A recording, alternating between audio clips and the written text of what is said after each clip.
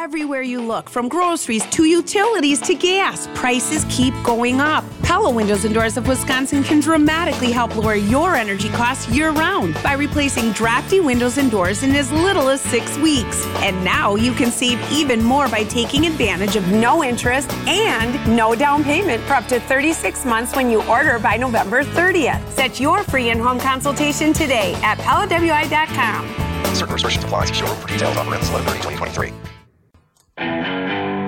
Live from the Annex Wealth Management Studios at the Avenue, it's the Jeff Wagner Show. Come join the conversation on the Old National Bank talk and text line at 855-616-1620. Old National Bank. Get old. Now, here's WTMJ's Jeff Wagner. Good afternoon, Wisconsin. Welcome to the show. Okay, buckle your seatbelts. It's going to be a bumpy ride for the next 3 hours. We are going to cover all sorts of things, some very serious topics, maybe some lighter stuff. And we're going to move through things quickly because I've got stacks and stacks of things. If you are watching on our YouTube channel or through WTMJ Watch Live, here, this is it. I mean, these are the stacks. These are the papers that I got to get through. And there's no sense in leaving anything on the table because, as Tracy Johnson was mentioning, I'm on vacation next week, and then I come back for, you have the Final Four, the Elite Eight, the Sweet 16. For me, it's the Final 24. I thought it was going to be 23, but I think they've talked me into doing one extra show. So I got 24 shows left. Aaron, who's producing the show today, I was trying to count up the other day, and I think it was a little bit difficult. I have done over 6,000 talk shows on WTMJ over the years. It's probably more than that, but I'm comfortable saying at least 6,000. So we've now reached that point where 6,000 plus shows in, and we've got 24 left after the 25, including today's show. So got a lot of ground to cover. And if you've been noticing the change, I've kind of reached the point where I'm telling you what I think about things. And this is the opportunity I have to do it. This is what we would call, karma in some respects. So you will remember when the United Auto Workers started their strikes, one of the things that they did that was different than other strikes is it used to be they'd strike Chrysler, which is now Stellantis, or they'd strike General Motors, or they'd launch a strike against Ford. That's not what they did in this case. They developed a strategy that what we're going to do is we're going to strike all three of the big three automakers at the same time, but we're not going to have all the workers go out on strike. We're going to target different plants. We're going to look at, hey, where's the plant that Ford is making the vehicles that they make the most money on? And we're going to strike them. Same thing true with Chrysler. Same thing true with General Motors. And the idea was we're going to try to hurt the companies as much as we can, and we're going to protect our strike fund because rather than having to pay, strike fees to 143,000 workers, we're only going to be paying them to 20 or 30,000 or whatever, and we're going to do rolling strikes in an effort to try to, once again, bring as much pain as we can. So, all right, now that's what the strategy was. They've got their deal. They're going to be getting 25% raises. As we've talked about before, I think it's going to be interesting to see how this plays out 2 or 3 years down the line if, in fact, the labor costs have ended up pricing a lot of workers essentially out of their jobs. And look, I understand that some people say we want to make as much money as you possibly can, but as we talk about frequently, in California, they're upping the fast food workers' wages to $20 an hour starting next April. And so, of course, if you're making $15 an hour now, that means you get a raise to $20. But the people that have been there a few years who are making $20, presumably they're going to have to get a raise to $24 or $25. And the ultimate, I think, reaction of that is going to be you're going to see a lot of fast food restaurants that have to dramatically raise prices. Business will go down, they will close, or more likely, there will be an increased switch to automation because the payback period becomes a lot faster. Maybe normally, hey, if we put in this machine that replaces 2 humans, it's going to cost us, we're going to have to, run the machine for a year and a half before we break even on the cost. Now it might be, hey, we can put in this machine and we're going to save enough money on labor that it's going to pay for itself in 6 months, and it's all going to be gravy after that. So that's always the unintended consequences. Well, here's one of these unintended consequences. Okay, so one of the facilities that was targeted early on in the strike was this Mopar plant in Milwaukee, which was the parts distribution center. And remember, what happened is that this was the idea that here we're going to go out on strike at this Mopar plant, and what we're going to do is that's going to hurt, in this case, Stellantis, the Chrysler. It's going to hurt them because when people take their Chryslers into the auto shops, and if they're not able to get parts, the customers are going to be upset and things like that. So one of the facilities that was targeted was this facility in Milwaukee. And so they went out on strike on September 22nd.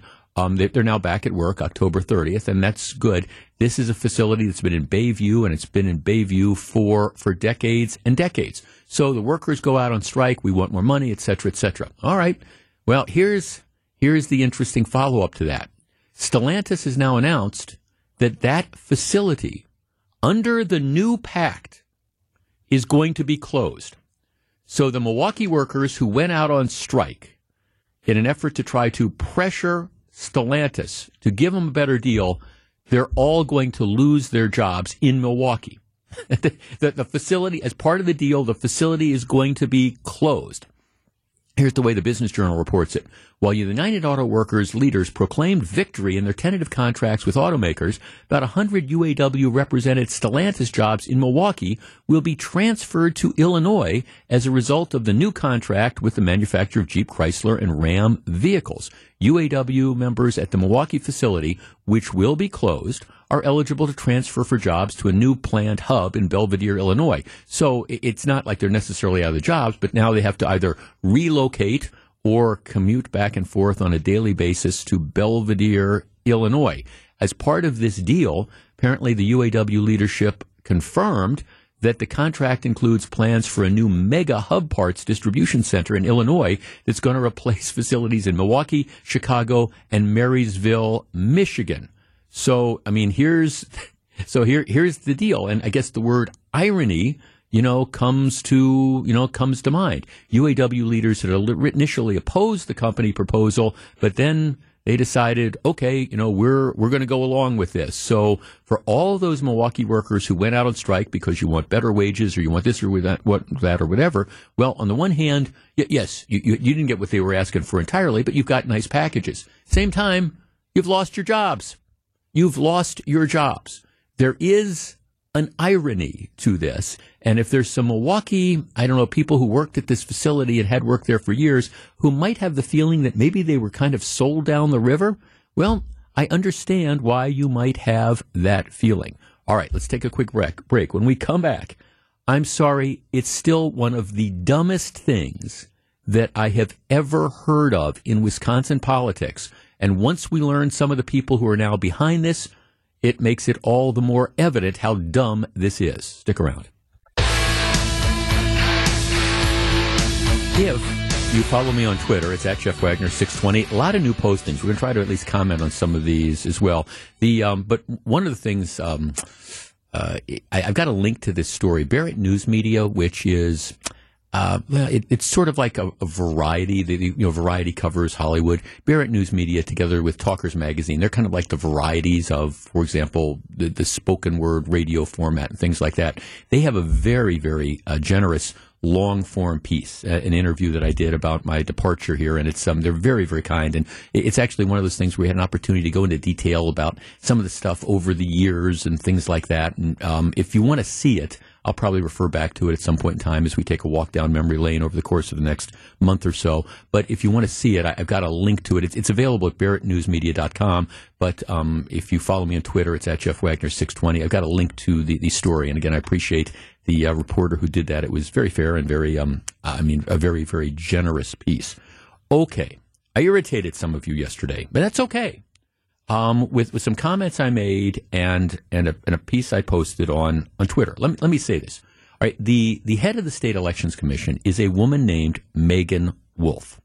Right, she's in her position, and because of Supreme Court rulings, conservative Supreme Court rulings, even though her term in office has expired, she can hang on until Evers appoints somebody else. That's sort of the be careful what you wish for, because that's what the Supreme Court ruled when there was a Republican DNR nominee, member who just didn't want to leave, and the Supreme Court said, well, under the way the law stands now, you can hang around. The same thing is happening with Megan Wolf. So her term has expired, but and Evers wants her in. He knows that if he nominates somebody else, they probably won't get confirmed. So, he's not going to nominate anybody else. So under the state of the law, she's entitled to her position.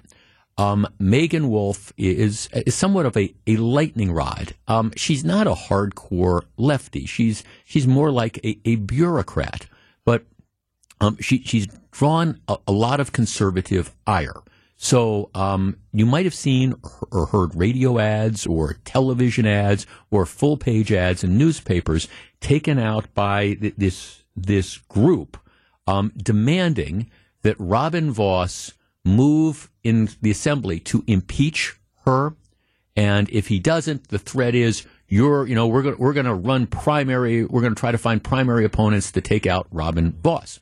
And my comment yesterday on Twitter, and I said this on the air, was spending $100,000 to threaten Robin Vos unless he impeaches Megan Wolf is the most counterproductive, self-defeating, and idiotic waste of money I think I've ever seen in Wisconsin. And I've seen a lot. If you got $100,000 to try to sway public opinion, how about spending the dough to, advance a conservative cause or beat Tammy Baldwin or something like that? Well, all right, but and my question yesterday was that the people who are behind this, or at least the front people on this, are this guy who's run unsuccessfully against Vos in the past, and somebody else who got in trouble in connection with like election denying and things like this. But these are these hardcore, really, really far right fringe activists who somehow are being bankrolled, and that's the still mystery. Whose money is it that they're spending on these ads? Who is it that's funding these various things? So anyhow, this is out there, and what happened is Robin Vos, what he did to kind of, I think, make this go away is he said, okay, these impeachment articles, I'm going to send them to a committee. And that's not guaranteeing that they're going to get floor votes or anything like that. We'll just kick it off to a committee, which is what they do with pretty much every bill that's got no chance of being acted on. You kick it off to a committee and it kind of dies. But Vos says, okay, I'm going to move it into a committee. That's fine. And my guess is it will probably die there. If you read the story about this, though, it really is. This is the crazy element of the Republican Party. And I'm never talking about a purge, but until people come up and say, we've just got to stop dealing with these crazies, just like the left has their crazies, we're going to be kind of stuck in the mud. Well, it turns out that apparently this impeachment concept, this is what the Journal Sentinel reports. The ads were launched 9 days after Michael Gableman, who, of course, is the Supreme Court justice who lost, who was behind this probe of the 2020 election that went absolutely nowhere but cost the taxpayers a stupid amount of money. Apparently, these ads were launched 9 days after Gableman, who oversaw a fruitless probe of the 2020 election, met with a group tied to the ads. Apparently, during a meeting with the Sheboygan County Republican Party, Gableman suggested Vos could be recalled in January. When asked by a group member what legal recourse Vos's constituents have if he doesn't move forward with the impeachment articles, another group member shouted, Second Amendment, referring to the constitutional right to possess firearms. It's like, this is kind of like one of the crazy things that you go to the mental institution and people are just screaming out things. It's kind of like that. Gableman says, well, founders did give us the recourse of a recall. If they're sent to Madison and it turns out that they're not doing what the electors who voted them in thought they would, whether it's January 4th or January 6th, it's coming right up. So now it turns out that one of the people behind this is crazy Michael Gableman, who has been, Michael Gableman has become the Rudy Giuliani of Wisconsin. Okay, I've told the story before. I knew Rudy Giuliani back before he was nuts.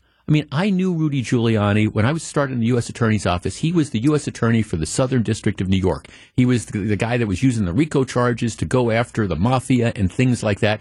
I heard him speak. I met him at a couple conferences and stuff. And other than the fact that he was always enthralled by publicity, and other than the fact that he frequently took credit for work that people under him had done, which I think is a character flaw. not giving the credit to, okay, your assistant U.S. attorneys work for a year to put together a case, and then you're the one that conducts the press conference and claims all the credit for it. I think that's a character flaw. But at least he was this aggressive attorney. And Rudy Giuliani's gone nuts over the course of the last 20 or 30 years. And you look where he's ended up now. He's under indictments and he's broke and all these different types of things. But, he just kind of lost his mind. Michael Gableman strikes me as being very, very similar to that. A guy who's I believe a smart conservative justice who's gotten kind of mixed up and involved in advising the sort of fringe element that's out there. Now, why do I say fringe element? Okay, they want to impeach Megan Wolf. Okay, now, I have always believed that impeachment is should be the nuclear option. To me, impeachment is something that you do when the President of the United States apparently knowingly was aware shortly after the fact that there had been, burglaries at the Watergate Hotel, and then actively lied to people to cover it up. Okay, that's a high crime. I get it. Now, Nixon was never impeached. He resigned before that, but he would have been. All right, I've been really troubled by the use of impeachment over the years by one side or the other to try to use what I think is the nuclear option as a weapon. I think the two efforts to impeach Donald Trump were embarrassments. You can disagree with what Trump did, but I don't believe in either case it was an impeachable offense. And I think most of the people, even the ones that voted for the impeachment, they knew that, but they were just trying to, again, use it as a political weapon. The Clinton-Lewinsky impeachment, which, again, in that case, at least you had the President of the United States who had lied under oath, but it was in connection with, again, whether or not he was having a form of sex with an intern or something. That was an example where, again, I think reasonable people can disagree whether impeachment was an appropriate situation, but that sort of started. So now it's impeachment or impeachment. So what would you impeach Megan Wolf for? Like I said, she's a bureaucrat. She's a left-leaning bureaucrat, but she's a bureaucrat. And, to me, okay, where are the examples of violation of the law? I'm looking at this full-page ad, that this group that's got all this money. And again, the big question will be interesting for some journalists to find out who's the one that's really writing the checks to pay for all this. But here's what they argue. This is why she should be impeached. She's responsible for drop boxes. Well, during the 2020 election, the Elections Commission decided that you could use, drop boxes outside of city halls and things like that. It was an open question in the law whether or not this was legal. Now, subsequently, courts have ruled that no, you can't have these unattended drop boxes. But it's not like this was clearly a violation of the law. It was unsettled at the time. Okay? Ballot harvesting. Again, that's people collecting. That's like the ballots in the park and type of things like that. Again, at the time, there was it was uncertain in the law whether this was allowed or not. You can argue it was not the best practice, and now I think we have pretty clear rulings that, yeah, you can't do it. But again, at the time, it's not like there's a black letter law that says you can't do it. It was the interpretation of the law that they offered to allow this. And in fairness to, like, the Elections Commission and stuff, they almost always, not always, but almost always err on the side of voter access. They err on the side of trying to make it easier for people to cast votes. And in that interpretation, I think they got it wrong on drop boxes. I think they got it wrong on ballot harvesting. Zuckerbucks. I'm looking at this ad. Oh, we're going to impeach her because of Zuckerbucks. Okay, that's where people like Mark Zuckerberg, what they do is they donate money to elections commissions to try to help fund the city of Milwaukee, for example, running a get out the vote effort. The argument about this is they shouldn't be able to do it because if you're trying to get out the vote in Milwaukee, for example, you are going to be turning out a disproportionately high number of Democrats. Oh, okay, I'm sympathetic to that. But the law, I think, is very, very clear that there's nothing right now that stops private parties from creating these, get out the vote efforts and giving money to the jurisdictions to help do that. I think maybe there should be a law against that. But once again, it's pretty clear that there's not a law against that now. If you want to argue that moving forward shouldn't be allowed to do that, okay, again, that's something that reasonable people can have. But I'm looking at all these things that are out there, and these are supposed to be bases to impeach her. And I'm thinking, look, this show me where the crime is. For goodness sakes. And I understand that maybe some of this appeals again to some of the hardcore fringe element. But when you're talking about impeachment, where is the crime? Where is the misdemeanor? Yes, you can say, okay, well, the Election Commission's interpretation of the rule on drop boxes, it's subsequently been clarified, and they say you can't do it. Oh, okay, that's great. But that's far from evidence that at the time all this was happening, you have an elections chief that is just turning a blind eye to what the requirements of the law is. It's just, these aren't impeachable sort of offenses. And the crazies, and look, there's left-wing crazies too, but this is the crazy fringe element that is out there. And my message to conservatives in Wisconsin is, for the love of God, if you're going to win elections, what you have to do is you have to figure out what are those issues that the majority of voters, conservative, middle of the road, and even some liberal voters care about, and then start talking about those issues. But spending 1 ounce of energy, psychic or otherwise, trying to chase this particular rabbit down the rabbit hole is a waste of spirit, much less a waste of $100,000, etc. So, all right, so the way this is being played is, okay, that this group, Voss is now giving into the group. No, Voss has just kicked this over to an assembly committee, and hopefully this will never see the light of day. But Republicans, and this is one of my messages moving forward, if you're going to win elections in a purple state, you've got to start concentrating on the issues that people care about, not what a bunch of fringe crazies on one side obsessed with one particular issue for whatever their own purposes have. And, when you see some of the people that are involved with these groups, that tells you it's really not, at least from a political perspective, it's not a group that you want to be associated with. Really. I mean, talk about going through the looking glass and into Wonderland. Yeah, let's impeach Megan Wolf. I mean, do I think she could be replaced? Absolutely. Should she be replaced? Maybe. But impeached? That's just not the way the railroad runs. Okay. When we come back, I was going to say I hate to say I told you so, but I really don't. When we come back, I told you so. Stick around.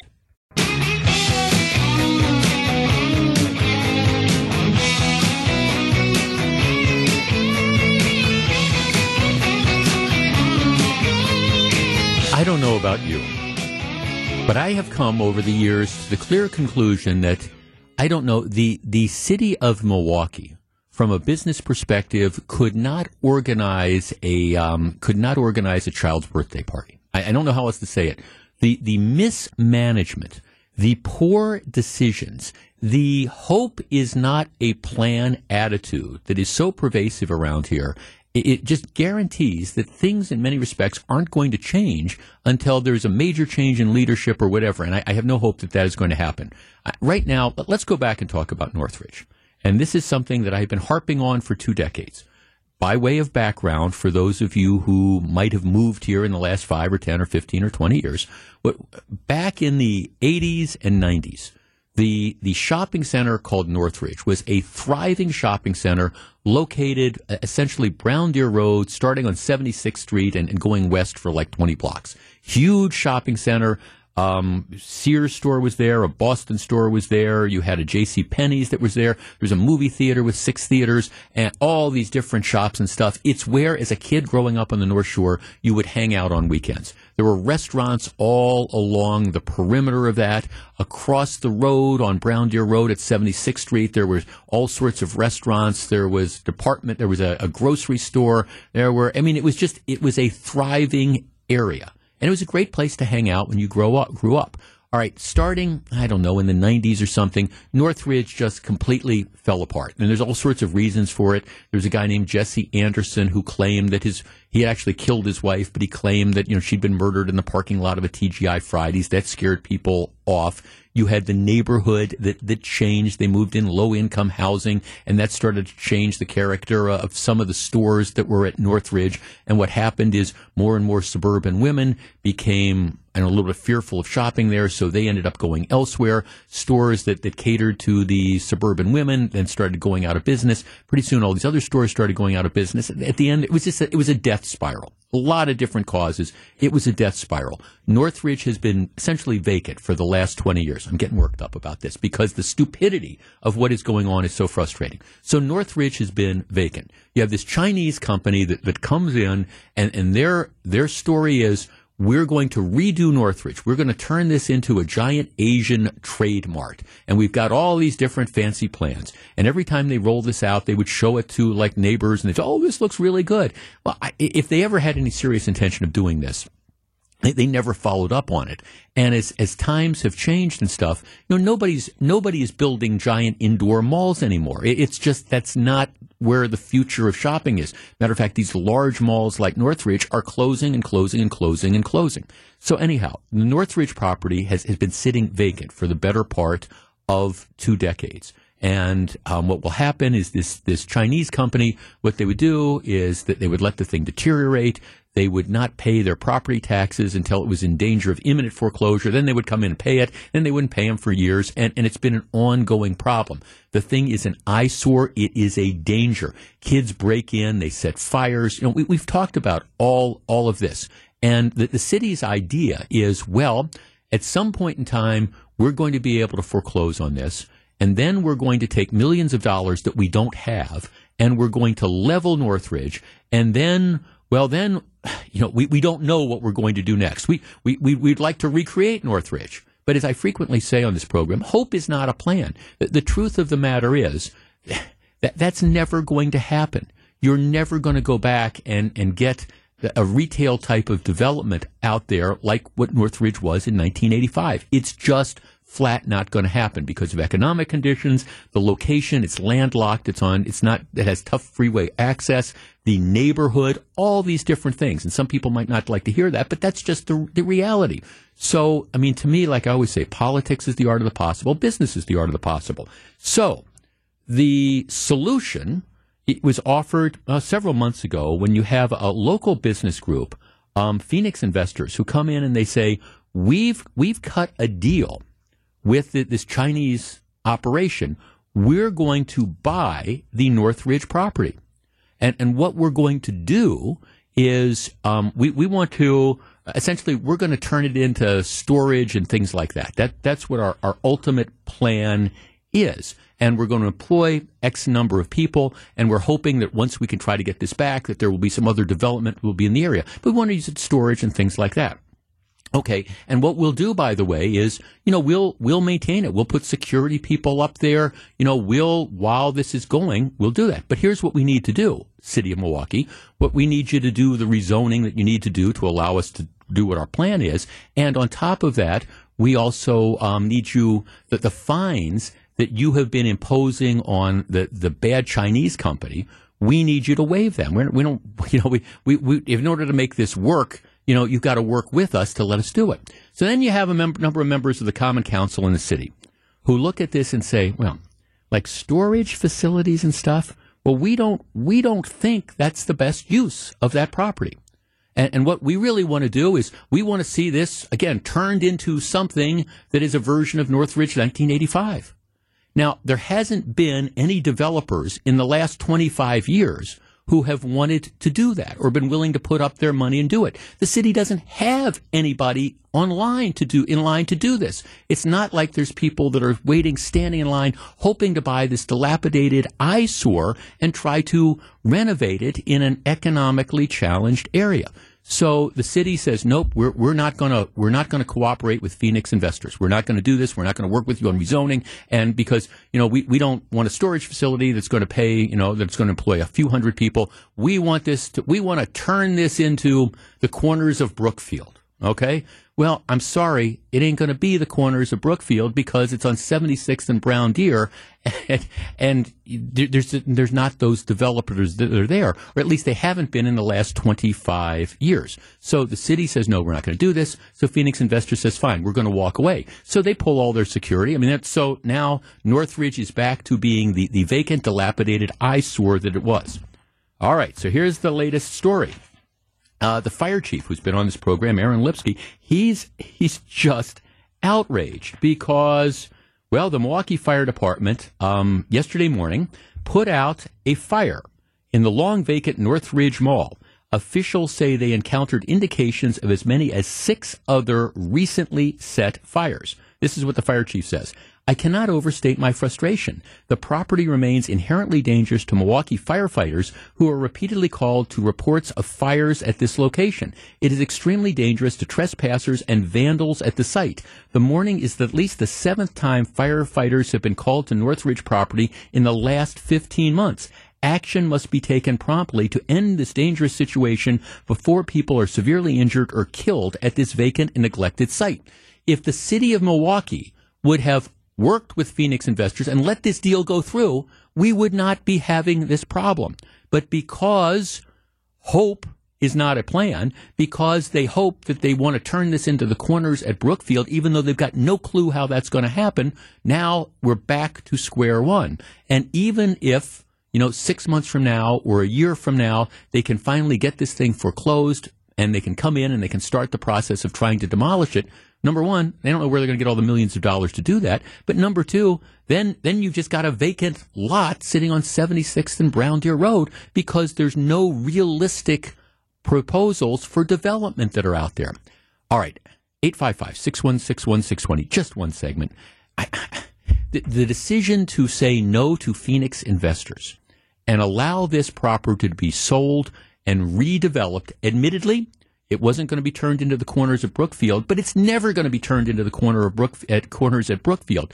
They had the opportunity, private money, no taxpayer dough. They had the chance to do something constructive with this eyesore and relieve at least some of the problems out there. But because the city of Milwaukee thinks that, we can recreate Northridge 1985, good luck. And so now we're back with the fire department having to show up and deal with arsons. Somebody else is going to die out there pretty soon. There's no question about it.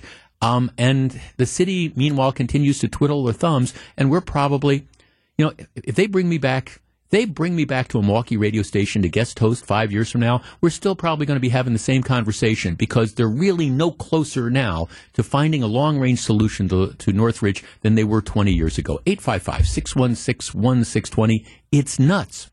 Back to discuss in just a moment.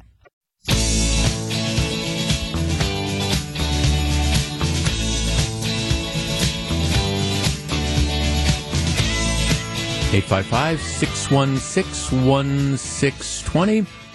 Let's start with Chris in Sheboygan. Chris, good afternoon. Good afternoon, Jeff. Long-time listener. We're going to miss you, brother. Thank you, sir. I appreciate it. I actually have firsthand experience. I was on a landscaping crew that was tasked with being out there cleaning, cutting back trees, making the buildings a little bit more accessible for sight from the road so they could see what was going on. The on-site caretaker, for lack of a better word, had keys to get into places, and he actually told us stories. One of the instances, they would have a little kid crawl through the cardboard dumpster in the back of the building where they would compact the cardboard. There's a trap door. He would go through that trap door, go through the dumpster, get access to the building, and then let the guys in to do whatever they needed to do. There was another story. This one, We Energies was out there because they tripped the power. Somebody took a giant metal rod and jammed it into the power box to short it out, and it actually melted. The We Energies guy said there should literally be a pile of dust right here from the human body that should have been disintegrated from shorting out the power like that. It was crazy. It was Penzies. Was actually going to try and put some work out there. You actually mentioned that a year or two back about that. Right. It was crazy, Jeff. It is. No, Chris, thanks for calling. Thanks for the good wishes. It's this giant vacant building. You've got people, and now, by the way, because the city said no to Phoenix investors, now it's okay. There's essentially no security out there at all. And so when people break in and they light fires, the fire department has no choice but to respond to these arson fires. More people are going to die. It's an eyesore that's out there. Get a couple of people saying, well, they should hold on. They should hold off. Who wants industrial storage out there? Well, industrial storage provides hundreds and hundreds of jobs, and they're going to redevelop. They were willing to redevelop the property. Instead, it's this idea that, well, no, we want it to be the Four Corners at Brookfield, and all right, first of all, it's going to be years now, probably, before you are able to go ahead and foreclose on this thing. Then you don't have the money to tear it down, but okay, then you're going to raise it at a cost of $10 or $15 million, and then you're still going to have this vacant property. And if you really think that you can recreate Northridge in 1985, I mean, be careful when you go in for drug testing before your job, because nobody in their right mind thinks this. And yet there's people out there saying, well, we need to hold on for this because, we don't need a company that employs hundreds of people in industrial storage. We'd rather have it a place where little kids sneak into, let their buddies in, and they light it on fire. This is the Milwaukee way. One of our texters, Jeff, these are the same city officials that shun the desperately needed jobs at Century City. The distressed neighborhoods near Northridge, Century City, the near West Side, and on will never improve, ever, due to officials' total incompetence. Yeah, there is that. Really worried that once you retire, no one in the city is going to ever shine a light on this again. Look, and I understand there's people who don't want to hear this. I get this feedback. Oh, you don't like Milwaukee. No, it's actually the opposite. It's actually the opposite. I love Milwaukee. I hate some of the things that are going on and have been going on for decades because you have these stupid blinders, these people that put these blinders on and have no reality of how the world works. And the reality is, again, you're going to have more people that die at Northridge. That is what's going to happen. Before the city gets their act together, they had a chance and they blew it.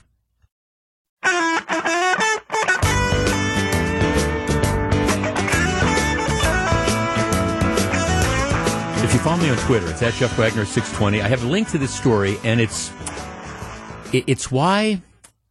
Well, I mean, I guess it's like every once in a while, if you just think you're losing faith in human nature, this is one of those stories that understands why you might be feeling that way. And I sent out a link to this story, and my phrase was, "It's like pigs at the trough." There's a guy named Cody Tate, who's a musician with the country band Whiskey Myers. I've never even heard of Whiskey Myers. But, okay, so he lives in Texas, I think kind of in the Dallas area. And so what he does is for Halloween, he's not home. So outside his house, he puts a giant thing of candy for the trick-or-treaters. Giant thing of candy. And it says, please take one, happy Halloween, or whatever. Okay. Would you like to guess how long this giant thing of candy lasted?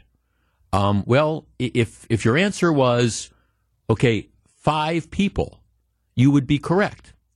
So you're thinking, okay, so you have these kids that are coming out and they take all this stuff. Okay, they're kids. They don't know better. Here, it's an amazing video because they've got security cameras that are up there to see it. So he puts this down. First trick-or-treaters that come, it's 3 grown women who run up and they empty this candy thing. They're taking it all, and they're actually kind of pushing ahead of these little kids that are there to steal all the candy. And it's 3 women arriving on the scene. They are scooping up the candy. 2 of the women begin filling up their bags. Another dishes out goodies to a couple of the kids that are there, stuffs more candy into her hooded sweatshirt, glances at the camera before continuing to grab the candy.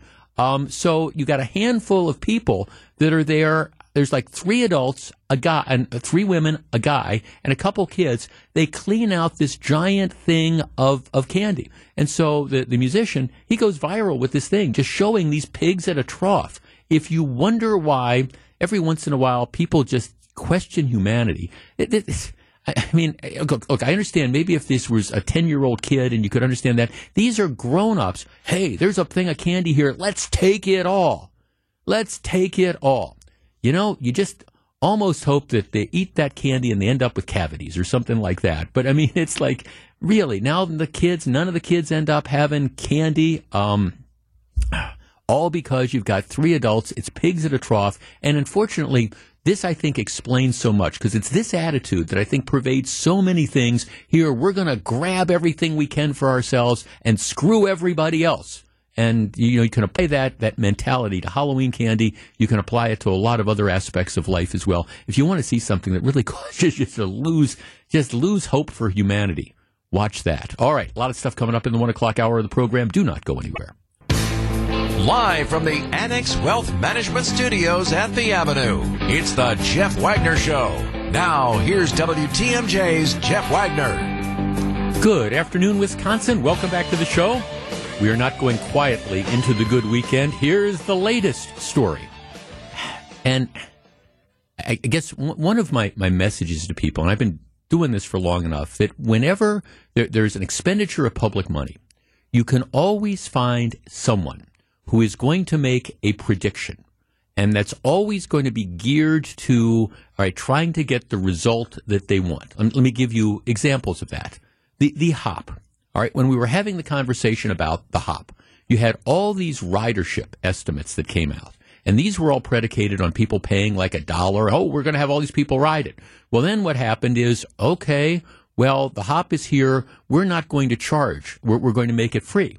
So even free, it wasn't matching up to the ridership estimates. But of course, the decision was made, well, even though, we made these promises that we were going to charge people, we're not getting as many people as we predicted that we were going to get by charging people. Well, if we now start charging people $1 a ride or whatever, the ridership is going to plummet from there. But everybody looked at this rosy this thing. Okay, well, if we put this there, even with people paying, they'll ride it. And it was bull from the beginning. But because people wanted to do it, and because it was federal government money that was going to be used to spend it, nobody came up and said, hey, the emperor has no clothes. This doesn't make any sense. The same thing is true with the bus quote unquote rapid transit line. So, we've taken away lanes of traffic to run from the lakefront out to the medical college. And right now it's operating for free.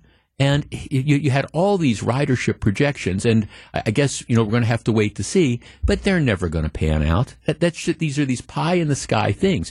And my beef all these years has always been, let's at least be honest with people. If you want to say, all right, we want to do this because we want to have a streetcar that goes almost nowhere, and it's going to cost us, tens of millions of dollars, but we think it's hip and trendy and we need this, fine, make that argument. But don't do it and don't justify it by ridership claims that have absolutely no basis in reality. And you're starting to see another example of this. If you follow me on Twitter, it's at Jeff Wagner 620. I've got a link to a story. The Badger Institute, which is based in Milwaukee, they do a lot of good work. They're run by Mike Nichols, who used to be I think he's the president of this. Who used to be a reporter for the Journal Sentinel, and Mike is one of the rarities, or was one of the rarities in print journalism. He's a conservative. I hope he's not offended by me saying that, but he's a conservative.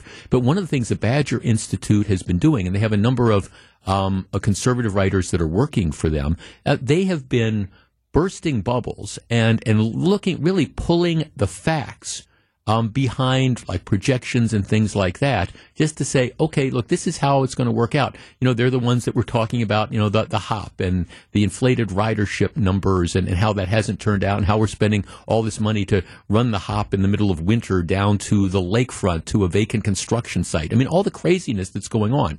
So here's the latest thing that's out there. Tony Evers and his associates, they've got their noses in the federal trough. There's $4.5 billion that's sitting there in the federal infrastructure pot, and Wisconsin wants to get its chunk of it. And what Wisconsin wants to do is they want to take money, taxpayer money, and they want to use it to expand Amtrak railroad service. They want to run a railway line from Milwaukee to Green Bay, going through Appleton, and they want to run a railroad line from Milwaukee to Madison. Okay, so that's the idea behind this. Now, let me stop for just a second. The way it works is, even if you get the federal money to build the lines and do that, what happens is, because the lines are less than 750 miles long, the state would be on the hook for paying the operating costs. So anything not covered by ticket revenue would end up having to be paid by the state of Wisconsin. Now, let's start with a couple premises here. Right now, you can drive from Milwaukee to Green Bay in, well, a little less than 2 hours, right? The estimate is it's a little less than 2 hours. All right, the Department of Transportation says if you put a train from Milwaukee to Green Bay through Appleton, the travel time would be 2 hours and 50 minutes. So it would take you an hour longer on the train than driving, okay? If you were to run the train from Milwaukee to Madison, and there's a huge question about where in Madison you would stop, because this has always been the problem. If it stops out by the airport, well then, if you've got business down at the Capitol, you still got to figure out how you're going to get from the airport to the Capitol. But let's leave that aside. Milwaukee to Madison, you can drive in about 1 hour and 15 minutes, maybe a little bit longer, 90 minutes maybe if there's traffic. The train would take around 2 hours. So to take a train from Milwaukee to Green Bay or Green Bay to Milwaukee, you've added an hour. To take it to Madison, you've added at least a half hour, probably more than that. The idea is, and nobody is really clear as to how much extra that this would cost. What they do right now is if you want to, like in Green Bay, if you want to take Amtrak, they have 2 express buses that run every day that will take you from Green Bay down to the Milwaukee Amtrak station so you can catch the train. So they use rubber-tired buses to do it. Those buses are about 38% full. So it's not like there is an incredible demand for people jumping on these buses. 38% full, which raises the question of if you spend all this money and you do all this, are you going to substantially increase the ridership? Now, the Department of Transportation says if we did this, if we put up these train lines, projected ridership in 2032 would be nearly 20% higher than ridership projections without the improvements. And by 2050, that would be 25 years, projected ridership with increased service would nearly double to more than 3 million passenger trips. Now, I swear, I think they're just pulling these kind of numbers out of their hat. I guess here's I am not anti-train. When I go to Chicago, just a couple months ago, we went to Chicago to see a play, middle of the day. When I go to Chicago, I love to take the Amtrak Hiawatha train because it's a great way to get to Chicago. I think round trip was around $50. Could be a little bit off, but driving to Chicago is a pain in the butt. You're fighting construction all the way downtown. If you get downtown, it's probably $25 or $30 or $40 to park. More if you're going to stay overnight. Plus, you've got all the congestion and things like that. It's a lot easier, especially if you're going to the city of Chicago. It's a lot easier to take the train, which is why people take the train. So if we're talking about expanding Hiawatha services to make it, easier to get from Milwaukee to Chicago or vice versa, I get it. That makes sense to me. But given the fact that it's easier to drive from Green Bay to Milwaukee or from Milwaukee to Madison, you don't have huge parking hassles in either situation. It's not like going to urban areas. Rail makes sense to me, even though no Amtrak line pays for itself. Rail makes sense to me when you're dealing with areas of high population density. And again, you've got the city of Chicago, try to find a place to park for less than $40. Good luck with all that. I get it. That makes sense. So I'm not anti-train. But the idea of, trains between Milwaukee and Green Bay, my point is to what end? You run buses now to hook up with train lines, and they are only 38% full.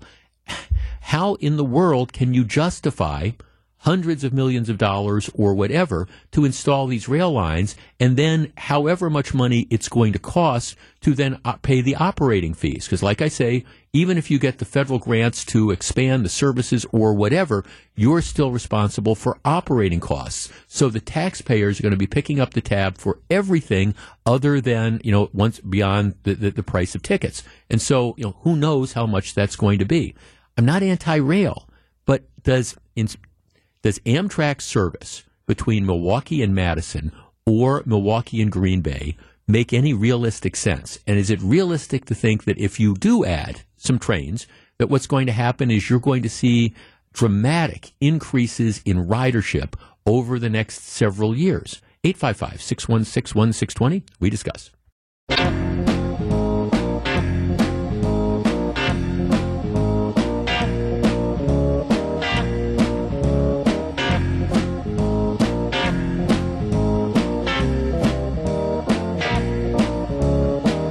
855-616-1620. Please pay attention. I come this way but once. I am not anti-train, but I'm anti things that make no sense.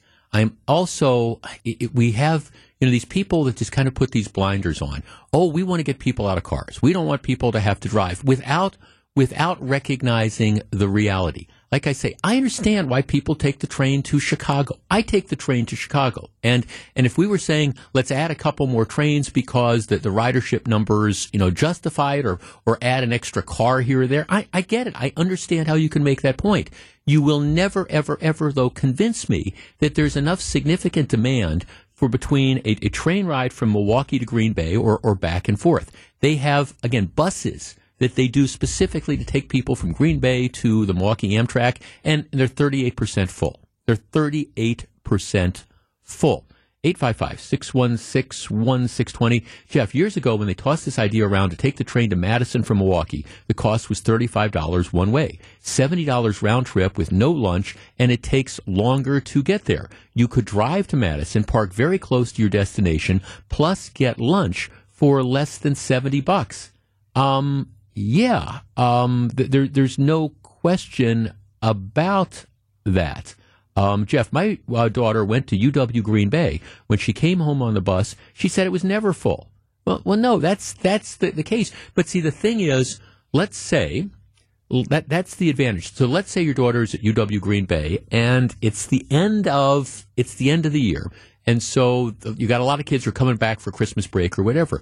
Well, okay, you could add another bus line. You could say, okay, for, this week after exams, we're going to run an extra bus if there's demand. But then for the rest of the year, when there's no demand, you don't have to do that. You put in the train lines and you're stuck. You got to run these things back and forth. It's like the insanity that is the hop. Okay, we've now got a streetcar that runs from the bus depot, the intermodal station, down to the lakefront. All right, it's November, and it's going to be December and January and February. What do we call that here? Winter. Okay, there's nothing going on there now, and it drops you off on a construction site at an unfinished building, the Couture. How more nuts could that be? So, it's not like the idea. And again, look, I get it. If you're in a situation where, hey, it's Summerfest, we got all sorts of people that are going down to the lakefront. All right, I understand where you can make the argument that riding the hop down there would make sense. But isn't that why, like, rubber tire trolleys and things like that would make sense to do? We'll add it when we need it, and then when we don't need it, we won't run it. Instead of running like air cars, air trolleys, cars that are largely empty because they're going to places at times of the year where nobody wants to go. Jeff, we've been down this road with the downtown trolley and the express bus out to the Medical College, Wisconsin. Where we have it, no one's paying for it. I think they would do Madison and Green, as I think they would do to Madison and Green Bay. I guess maybe they'll make the ride free. Yes. Jeff, of course this train route makes no sense whatsoever, but I'm sure somehow, somewhere, somebody will be putting money in the pocket to see if that goes through. I can tell you I used to drive for Coach USA, which has the line runs from Waukesha to Milwaukee to Kenosha County. I also used to drive for the Waukesha Metro bus. It's amazing how many routes some politician will decide needs to be run and will never get advertised. Brochures will not get printed up scheduling these routes. The buses run completely empty. They're called air buses. They're ghost buses, and the bus companies get subsidized for the routes and make money, even though there are no passengers that are, out there. I guess, again, it's just difficult for me to see if trains are going to make sense. What you need is, you need, first of all, a regularity. So you need to have them running on a regular schedule. And secondly, it has to be more convenient for people to take the train than to drive. And that's why I start off with the Hiawatha service to Chicago.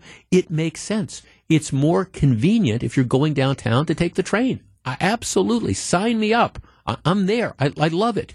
But if I'm going up to Green Bay, okay, why would I take the train from Milwaukee to Green Bay? And where is it going to drop me off? So if I'm going to a Packers game, for example, if it's going to drop me off, it's going to go through Appleton. So is it going to drop me off at the airport? Okay, well, all right, so then I get to the airport. I've got to travel however many miles that is from the airport into downtown Green Bay. Am I going to take it up to, if I want to take the train to go see a Packers game or something, all right, where is it going to drop me off? It's not going to run right past Lambeau Field. So, let's say it takes me out to the airport. Then I got to figure out how I'm going to get there. That's the, that's the overall element that's out there. And again, we get these ridership projections. Nobody, because people want this to work.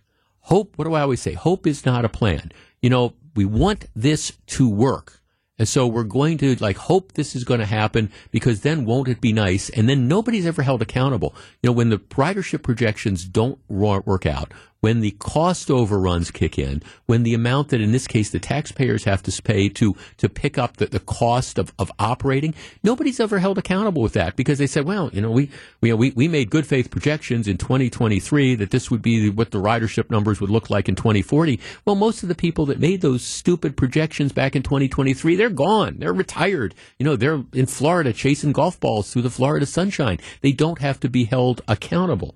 Jeremy in Racine. Jeremy, you're on WTMJ. Thanks for taking my call. Hi, Jeremy. The only way I'm in favor for any more rail projects is to improve on the existing rail structure we already have for purposes of commerce, particularly getting more grain to the ports of Green Bay and Milwaukee, which would probably help our ag sector of Wisconsin. I can't see spending federal dollars on a ridership program that ain't going to be utilized enough to justify the spending. But if you want to help farmers get their product to world markets or to other markets and supply rail lines for those types of services, right, I'd be all in favor. Yeah, right. Things are called track upgrades and things like that. Well, keep in mind, it's not just the federal money. The federal money goes to make the improvements on the line. But here's the devil in the details. If the line is less than 750 miles long, which it would be, the operating costs have to be picked up by the state. So you get the ticket revenue, that's fine. But all the maintenance, all the upkeep, all the operating costs, and at this point in time, the Department of Transportation isn't even making estimates as to what that's going to be. I don't know. Is it $5 million? Is it $10 million a year? I don't know. But at that point in time, you wonder for all the costs and all the taxpayer money that's going to get put into this, what is the payback? Would you be better off buying cars for those people that might be driving back and forth? Look, and whenever I do this, I always get these texts saying, "Oh, you're just anti-mass transit." No, I'm anti stuff that makes no economic sense at all.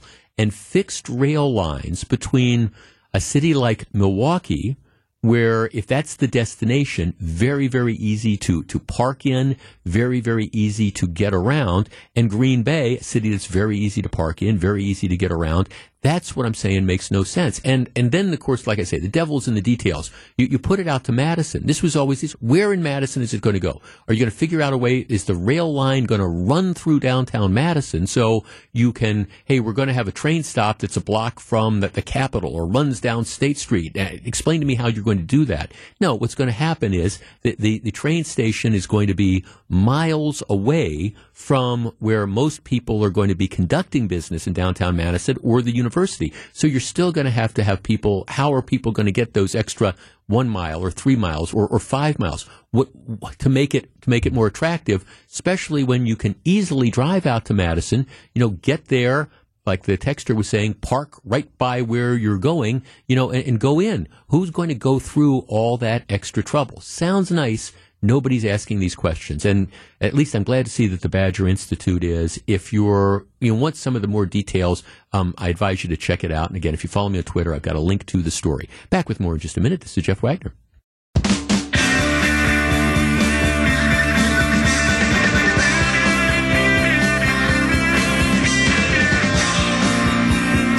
One of our texters says, now see, you think I'm a conspiracy theorist. Here, first comes heavy rail service. Then they'll be insisting that local streetcars are needed to bridge the gap between the train stations and the key destinations. That's exactly it. Okay, well, all right, we're going to spend however many millions of dollars it's going to cost and to both install and operate. So we get it up to Green Bay. All right, but then of course, hey, if we take it to the airport, he's right. There's how are people going to get from the airport to downtown Green Bay or so? So now we have to spend tens of millions of dollars more to put in the light rail. So on, I don't know, the 8 or 9 or 10 Packers games a year, so that people can get from the train station to Lambeau Field, whatever it is. It's a vicious cycle that is out there. Okay, let us completely switch gears. Now, I've got to confess, I have never done DoorDash. I have never used DoorDash. My producer, Aaron, who is much, much younger than me, is looking at me like, how could you not use DoorDash? And I understand it's a generational thing. I have a very dear friends. Okay, and see, I have very dear friends, and they were telling me the story of their granddaughter.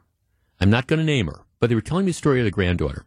The granddaughter loves, like, the Starbucks, the $7, whatever, the latte, frappe, whatever those things are. I mean, I drink coffee. So, but you got to get that. But the highlight is, so that the coffee is $7 or $8.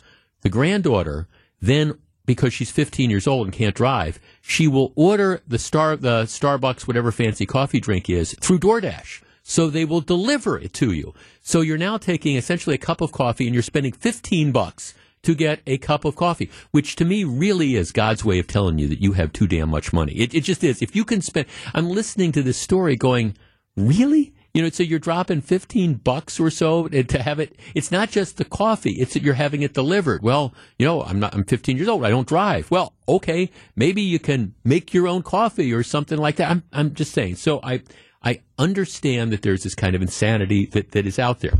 So I am not a DoorDash person. I acknowledge that. If I want to go out and pick up a pizza or something, I go out and I pick up the pizza. I order it, I go pick it up myself or whatever. So I don't get involved with this. So I do not have a dog in this particular fight. But I am curious as to your reaction to this. Here's the way the New York Times reports the story. No tip for your delivery driver? Be prepared to wait, DoorDash says.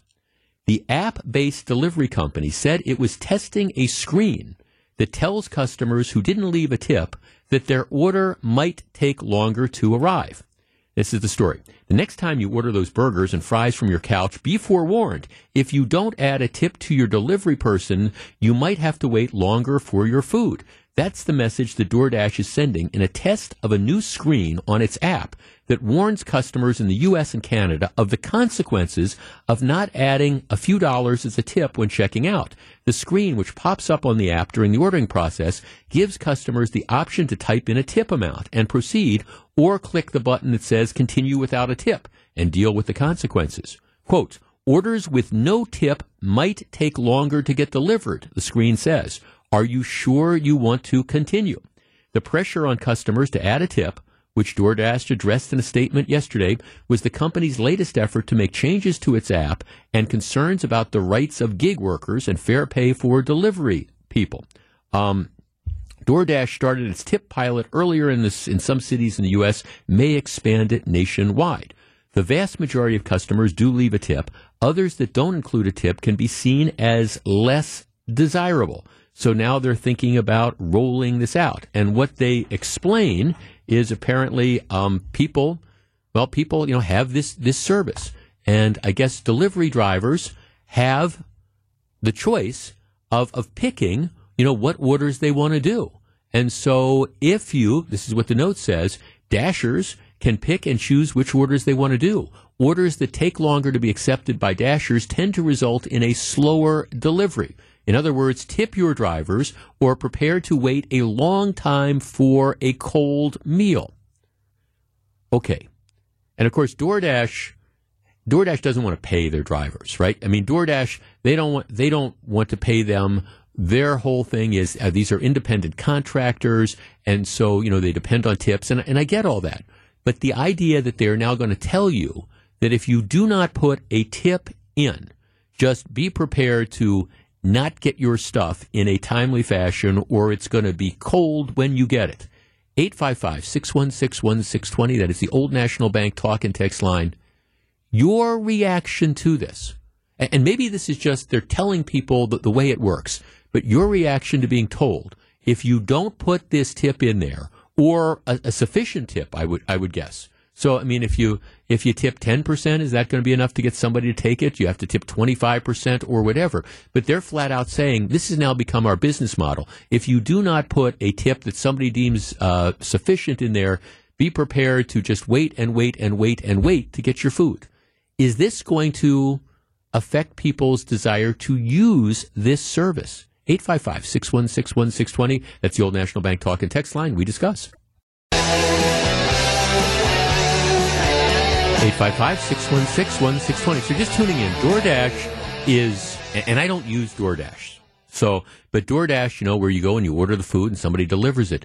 They are on the screen. They're rolling this out, and it says, okay, if you choose not to leave a tip on the computer screen, it says, are you sure you want to do this? Because, our Dashers get to pick which orders they're going to take, and so they can pick and choose stuff. And if they see an order that doesn't have a tip there, be prepared to wait a long time for your food and be prepared for it to be cold.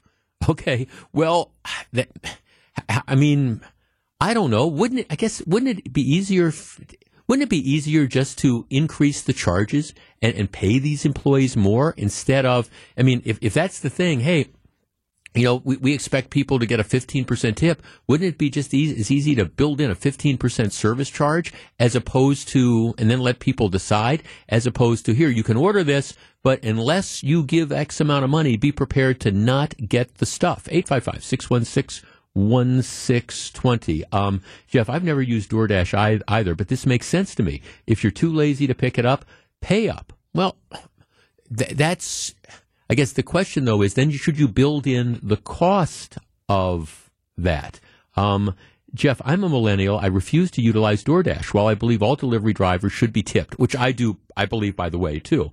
Because the Dashers are not employees of the place you're ordering from, I believe there are no quality measures in time once your food leaves the store, and therefore liability. Jeff, Gen Z and millennials are known for not tipping, and they use DoorDash the most. I guess I think it's fine. Huh. Jeff, call it what it is. This is extortion. Jeff, tip or no tip, they still deliver late and get lost. I'm done with DoorDash. I think the company in West Dallas is horrible. Jeff,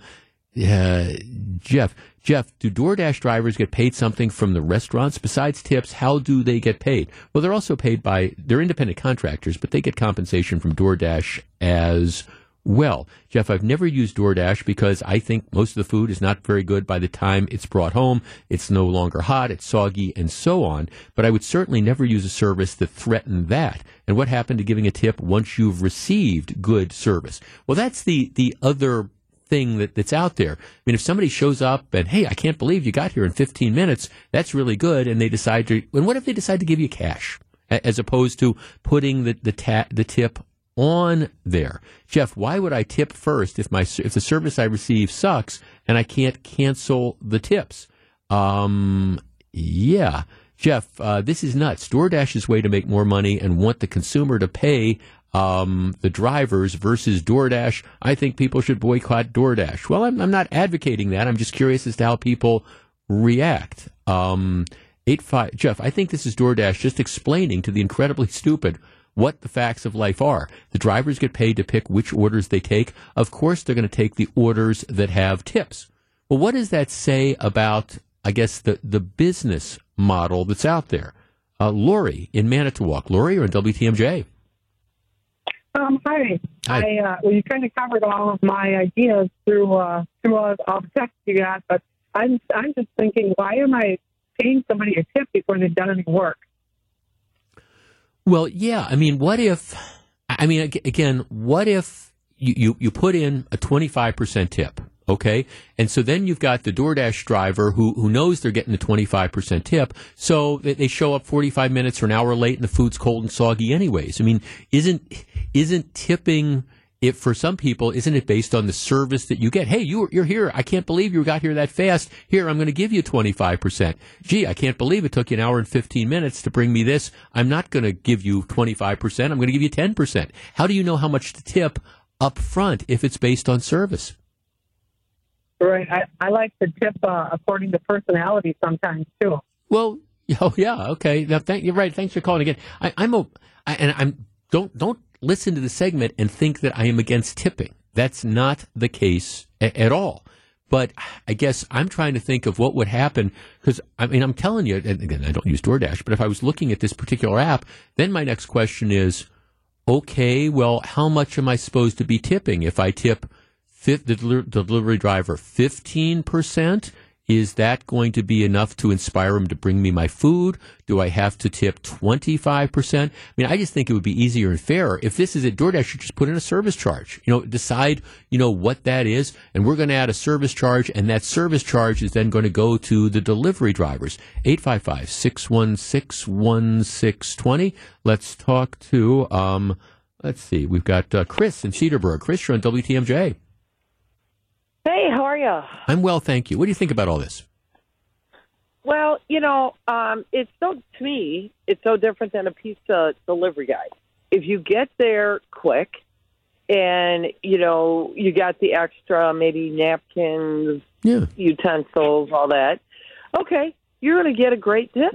Yeah. I mean, and then, but if you're not going to produce, but, as I talk to your screener, it's your car, it's your gas, it's, all this extra stuff. And, it's I don't think people realize that. You want the convenience of people showing up as long as it's a quality situation. But I guess to me, Chris, it's the same as if you're. I guess to me, Chris, it's the same as if you're at a restaurant. If I go and sit down to have a meal, and the waiter or waitress, the server, is outstanding and is attentive, and the food is coming out hot and things like that, and they take my order in a time, and it's a great experience. I mean, I'm inclined to maybe tip a certain amount. If, on the other hand, I have a surly server and I'm viewed as I don't know, it's a nuisance that I'm there, I'm going to still tip, but I'm not going to tip as much as I would if I had a wonderful experience. But you don't know that till you've had the experience. Yeah, absolutely. Yeah, you come to my door and you bring all my stuff, my plates and silverware or the right. plasticware. Then absolutely. But, I think yes. I'm with you. Thanks for the call. It's funny. I have I have a couple friends of mine. I'm going to name check my buddies, Mike and Doug, and the three of us and our spouses go out to dinner a lot. And we tend to go sometimes to some very nice restaurants. And, because generally there'll be six of us, maybe sometimes we'll have another couple or something with us. A lot of these restaurants will say that they're going to add gratuities. If it's a party of six or more, there's, we're going to add X percent. And I understand why they do that, because there's probably like bad tippers that are out there and things like that. Inevitably, what happens, though, and I think we all kind of feel this way, whatever the tip is, if they say, okay, we're going to add a service charge. Now, I understand you could always add more, but if that's the policy, they add a service charge, we tend to generally, okay, that's what it is. And almost always we say, they would have probably been better off if they had just let us tip. We had a wonderful meal and the service and stuff, but it's something like when you tell me what that's going to be, that's fine. I'm going to pay that, but it's, and yes, you can in fact go over, but if that's the policy of the restaurant, and I understand it varies from time to time. I'm just saying, don't be surprised if you see this. And maybe this is just a recognition of the reality. They get to pick and choose what they want to have. But I think if lots of people decide that they're only going to tip 10% and suddenly they now have to wait like an extra hour for cold food, I think that might destroy the DoorDash business model. Just saying.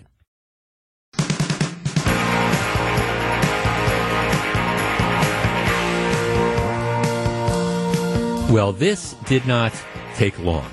Now, as somebody who's, back in the day, I try to, as I think back on my career and different things I've done, I try to count up things. And I was just, like I said, I'm sure over 6,000 radio shows here at WTMJ, probably more than that, but I feel comfortable saying at least 6,000. Jury trials. Okay, so back in the day when I was a federal prosecutor, well over 100 federal criminal jury trials. So when I speak about trial work, at least I have some perspective of this. And normally it takes juries a little while to reach verdicts because, well, first of all, it's just the jury process. You're in there, you're sitting there, you hear the case, You go back in the jury room, you got to elect a foreperson, people go get coffee or go to the bathroom or whatever, and then it normally takes a little while, especially in these complicated cases. So when you have these really, really quick verdicts, it tells you something. Well, New York federal jury, for the last couple weeks, has been hearing this case involving FTX founder Sam Bankman-Fried. He was the guy that ran the Bitcoin, the crypto exchange, FTX. And he was on trial. The thing, of course, cratered, and people lost thousands and thousands and thousands of dollars. Sometimes, people lost hundreds of thousands of dollars. And all the while, he was kind of lying to investors and taking the money and things like that. So there was this lengthy, several-week trial. He was facing 7 counts of fraud-related type of things. And so the case went to the jury. He testified, explained that, and apparently he did not do a very good job on the witness stand. But he testified, trying to explain why he had done all this stuff. And that's my experience with white-collar criminal defendants. Getting on the witness stand, especially when they're guilty as you know what, and trying to explain their way out of it rarely works. But he thought he could convince the jury that there was nothing to this case. Well, month-long trial, jury gets this complicated stuff, 7 counts of fraud, all this stuff involving the complicated notions of crypto exchanges and things like that. Couple hours, they came back, they convict him of all counts. He's going to be going to prison for decades after they sentence him in March. Could not happen to a nicer guy. Okay, when we come back, stuff. Stick around. Live from the Annex Wealth Management Studios at the Avenue, it's the Jeff Wagner Show. Now, here's WTMJ's Jeff Wagner.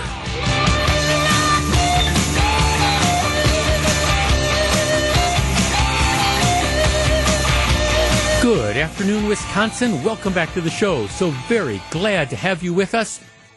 One more hour of the program today, then I am off all next week. My plan is to kind of chase golf balls through the Florida sunshine and then back for what I'm calling the Final 24. We've got I understand you have the Final 4. Well, for me, it's the Final 24. 24 shows left, and then we wrap it up here at WTMJ. We've got a lot of ground to cover and things like that. And like I said, if you follow me on Twitter, at JeffWagner620, a number of different postings, including a very, very generous and long-form interview that Barrett News Media did with me about talking about the career and things like that for people who might be interested. Hey, good news. After 3 really bad months on Wall Street, the last few days, things have picked up. Once again, the Dow Jones Industrial Average right now up, just kind of looking at the most current numbers, up almost 300 points. The NASDAQ Composite up 214. That's about 1.6%. And one of the things that's really also driving this is the fact that interest rates, the yield on the 10-year Treasury bill, which has been keeping interest rates really high, that's dropping a little bit as well. Which, for those of you who have investments in fixed income, that's good news as well. So it's been a rough couple months, but credit where credit is due. Things are coming back a little bit. Hopefully that will continue. Okay, stuff. We, as Americans, like to accumulate stuff. A couple months ago, I think we were talking about storage facilities. And if you want to talk about a growing business in the United States, it's storage facilities. And what happens is there is incredible competition to get you, when you're looking for a storage facility, to get you to this particular their storage place. Because once you put stuff in storage, you are very unlikely to move stuff from that one storage facility to another storage facility if the first storage facility, increases the rates. Hey, we're going to charge you $10 more a month. Well, you're not going to get a U-Haul truck and bring stuff out. So once they get you in, they have you for a long time. That's what the numbers show. In addition, and this is the reality, we all put stuff in storage lockers and keep it there with the idea that we're going to use it. And what they find is a stunning percentage of people. They put it there, and then they never go back for it. Or pretty soon, the cost of the storage has exceeded the value of whatever the stuff is. That's just it. It's my producer here is smiling. That's the reality. People. I've got every intention of doing this, and then it's like, it just kind of ends up staying there. And then you find that you've got $1,000 in stuff in a storage facility, and pretty soon you paid $3,000 over the course of the years for that. And that's the beauty of the business if you run a storage facility. But we Americans are in love with stuff, and we always think that people are going to want our stuff. Now, my mom and dad, they moved to Milwaukee, I want to say 1967. And so until they went into an assisted living facility, and they've both now passed away, but they stayed in the same house. So when they could no longer keep their house, my brother and we got tasked with the idea of rounding up like all their stuff and cleaning the house out. And if you have ever been there, let me see a show of hands, okay? It is a thankless job because there's all this stuff. And, of course, mom and dad, they treasure all their stuff. And it's like, okay, well, you want this and you want that and you want the other thing.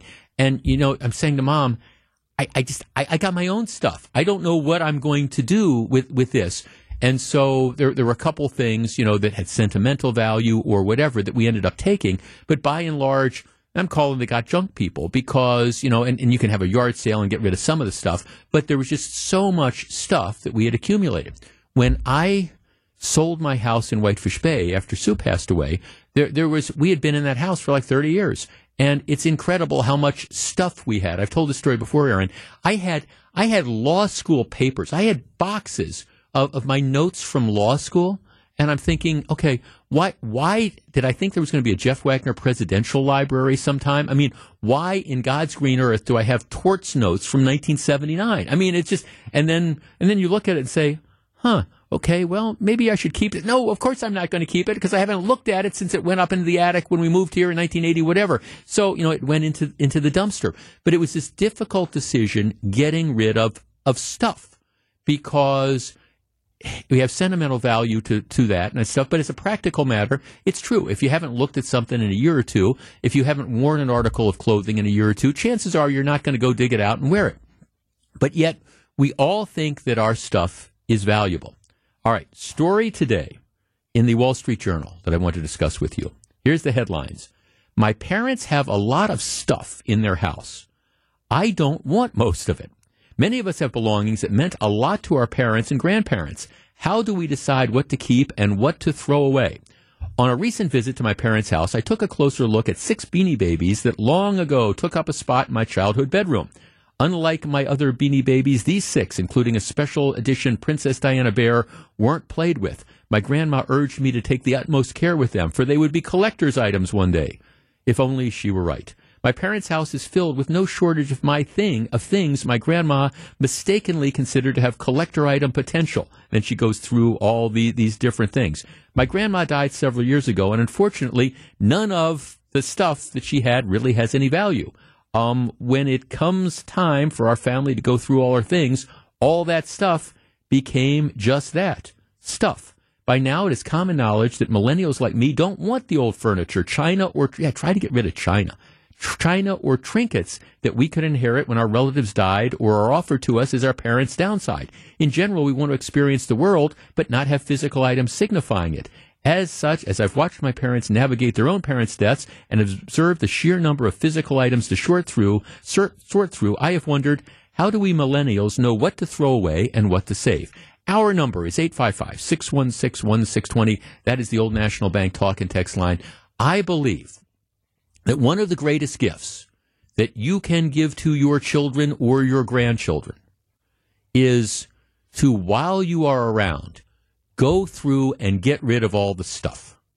Because it's just, all right, something happens, you got to be out of the house. Okay, there's this stuff. And the reality is, and I don't fault it, I mean, there were some things I wanted from sentimental items, but in general, I didn't want my parents' stuff. Like I say, I had my own stuff. And when I was going through the stuff we had in Whitefish Bay, we divided it into 4 piles. Stuff that we want to take to our new house, that was a small pile. Stuff that friends might want, that was a small pile. stuff that, goes to Goodwill or to charity. That was a much bigger pile. And then, just stuff that belongs in the dumpster. 855-616-1620. I think it is a huge gift for us to go through our stuff, get rid of it, because the truth is there's a lot of hand-me-downs that we just don't want handed down. And it doesn't matter whether you're my age or 20 years younger or 40 years younger or 20 years older. What do you do with all the stuff that has accumulated in your life and in your parents' lives? 855-616-1620. One of our texters says, order a dumpster. When I was moving out of my house in Whitefish Bay, I did. Seven. I was on a first-name basis with the dumpster company. Hi, John, this is Jeff. You need another one? Yes, I do. Now, some of that was we were doing, like, home construction stuff to get the place ready to sell and things. But a lot of that was, here's my box of law school papers from 1979. Boom, into the dumpster. But I admit, I was tempted to maybe move them. Stuff. We have all of this. Diana in West Dallas. Diana, you're on WTMJ. Diana. Hi. Hi, Diana. Yep. Hi. Our parents are all gone. We just turned 69. And my parents had a lot of stuff, which we took and slowly weeded it all out, gave all the clothes to Goodwill and other stuff, had a rummage sale, whatever. But we still have a lot of furniture. And where is it? Down in our basement. My in-laws passed away, and my mother-in-law did a great thing. After her husband passed away, she started thinning out her house. So when she went into a nursing home, there was hardly anything there. Well, little did I know, my husband took it all and stashed it away in our basement. So I'm going through it, and I found boxes of coin collections, which now we're selling on eBay, silver, which is going for a great amount of money, but papers and medals from his dad from the war and all these postcards he sent home. His grandma made, a big scrapbook out of. He didn't even know it was there. But now our kids, I'll go through stuff, it has to do in spurts. I can't do it all at once. And I'll send them pictures to the kids and go, does anyone want this? No. Okay, we're selling it.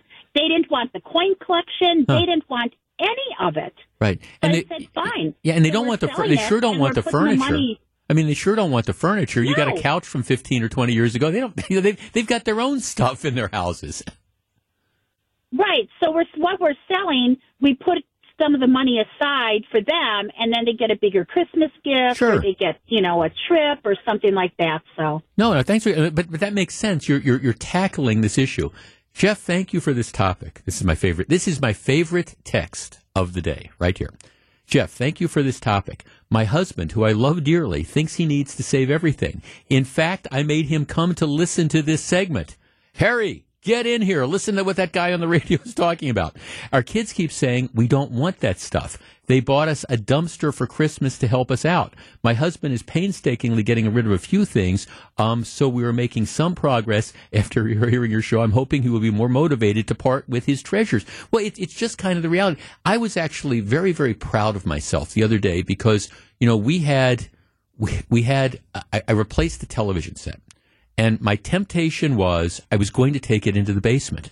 And I stopped. And I said, if I take this into the basement, it's never coming out of the basement. Why do I want to keep this? So we actively, as a matter of fact, one of Fran's kids, took it. And they were thrilled. Okay, I said, this is not going into the basement. It is either going to a recycling center, or if somebody wants it, we're going to give it away. But I mean, I've got to be kind of brutal like that. My wife is even more brutal with this stuff. But, we have to. Jeff, can I please get a transcript of this portion of your show for my mother-in-law? She has a house full of treasures, many items from her second husband's parents. We have made it clear we don't want it. My husband and I are cleaning things out now so we can have a less cluttered life and not to have to pass this on to anyone else to deal with years down the road. One of the things, we took a lot of stuff from my house in Whitefish Bay, because my late wife had, with the possible exception of her choice of men, she had really, really good taste. So we had valuable stuff, but we have it, it's been diminishing because we let people come over and quote unquote go shopping. Hey, you need this? We've got this here. You can take it. Let's put it to use in these things. But there's so much of this stuff that's just around. And the truth is,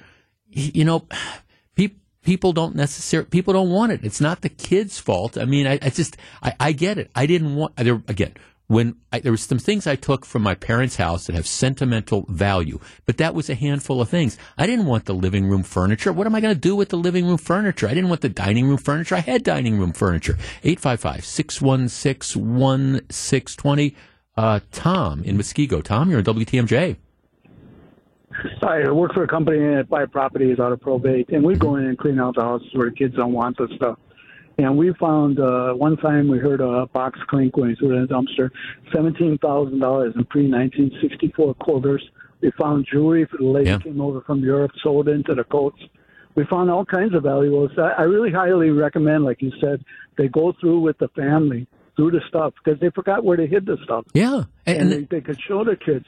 And there's so much valuable stuff we've gotten out of these homes. Right. And a lot of it, right. And a lot of it on the flip side of it, a lot of it is, it's, I'm going to use the word junk. I don't mean to be, but it's nobody wants it. Why do you have, why do you have living room furniture from 20 years ago stuck in your basement? Nobody's going to want that. So whether it's a yard sale or whether it's giving it to Goodwill or whether it's just putting it in the dumpster, it's, if you don't do it, somebody else is going to get stuck with it. No, thanks for calling. I mean, obviously going through the stuff, you just never know what you might find. Here's my second favorite text of the day. Jeff, my plan is to get my wife to go visit her sister. Then the dumpster will be delivered. That's it. Honey, go see your sister. Here, you're coming back. Give me a week or so. That. Jeff, my mom passed from a brain tumor back in 2010. That's when I lost my mom. And my dad had already passed. Her basement was literally full of stuff that she had purchased from mostly Goodwill when she was apparently bored. My brothers and I hauled about 7 big trailers full back to Goodwill, and then we threw a lot in the dumpster. Jeff, you're absolutely right. We tried to get rid of stuff over the years and not add more, but it's hard. I found old pictures years ago. My dad didn't know who the people were. If he didn't know, I sure didn't know. I ended up tossing them. Stuff. Jeff, you've hit the nail on the head about that one. Wouldn't it be great to channel it to people? Well, again, the whole idea is I found 4 winter coats. I got at least 4 winter coats that are too many. Yeah, I mean, get it to people that can use it. That's, look,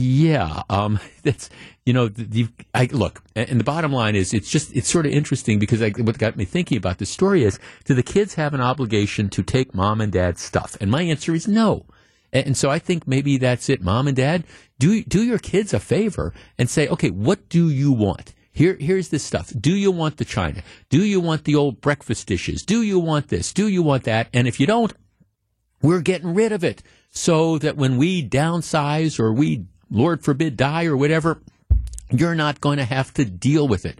I mean, I still have PTSD thinking about cleaning out my parents' house, getting rid of all the stuff that to them were treasures, but might have been, but nobody wanted them. Back with more in just a minute. This is Jeff Wagner, WTMJ.